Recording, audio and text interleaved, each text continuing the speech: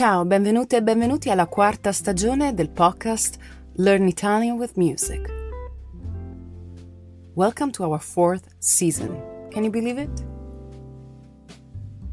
I want to thank everyone who wrote to us this summer for online lessons, for suggestions to incorporate in our upcoming season,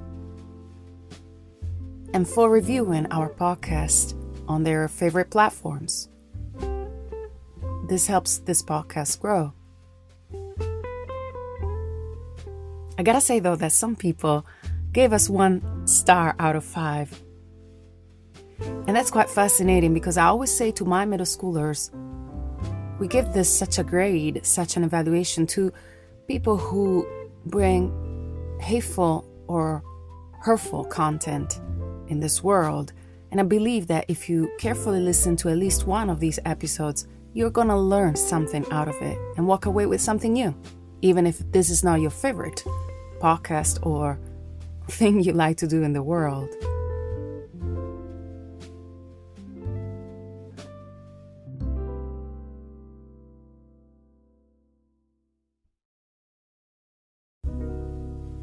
This made me think that it's time to talk about the why behind the choices that I've been making, namely, the fact that I am not using songs in the podcast because I'm not allowed due to the copyright law.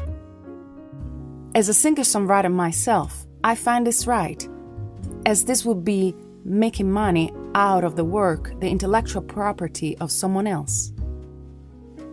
The legal way, the respectful way, may I add, to do this is to go to the playlists I created on Spotify or go to YouTube and support these artists by playing their music, and as I always say, maybe even by purchasing it or by going to live concerts. Many of you are not based in Italy, but some of these artists, though, tend to tour a little bit the world. Or next time you go to Italy, make it a point to go see them perform. The other reason is a pedagogical reason, namely, the difference between language acquisition and language learning. Language acquisition is something more subconscious that happens in our brain, similar to the way kids learn language, their first language. The subconscious process is enhanced not by repetition of what I'm saying to you in this moment, but rather with you going to listen to the music and play it as part of your daily routines. Choose maybe your favorite songs, artists, and keep them there.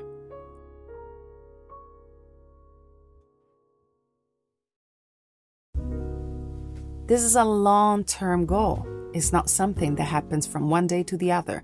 If they tell you that you can learn something well in a short period of time, well, they're lying to you. This is not how real learning occurs.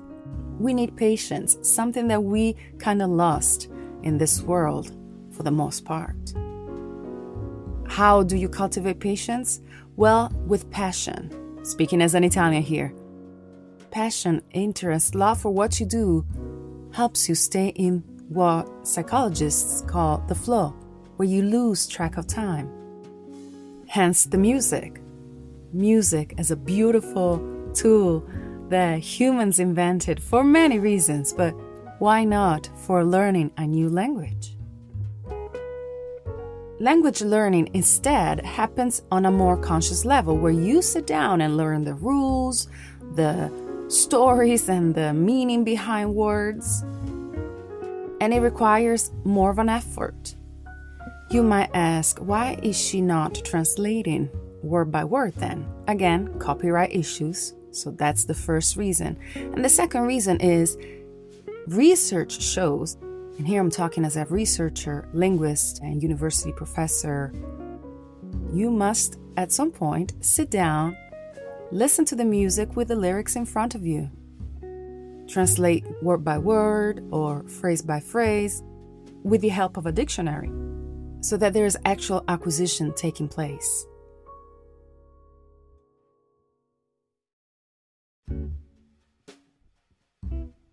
And as I always say, if you have any questions, write me a private message on learnitalianwithmusic.com.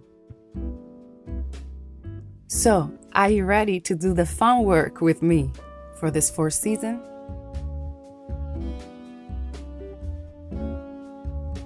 Cominciamo.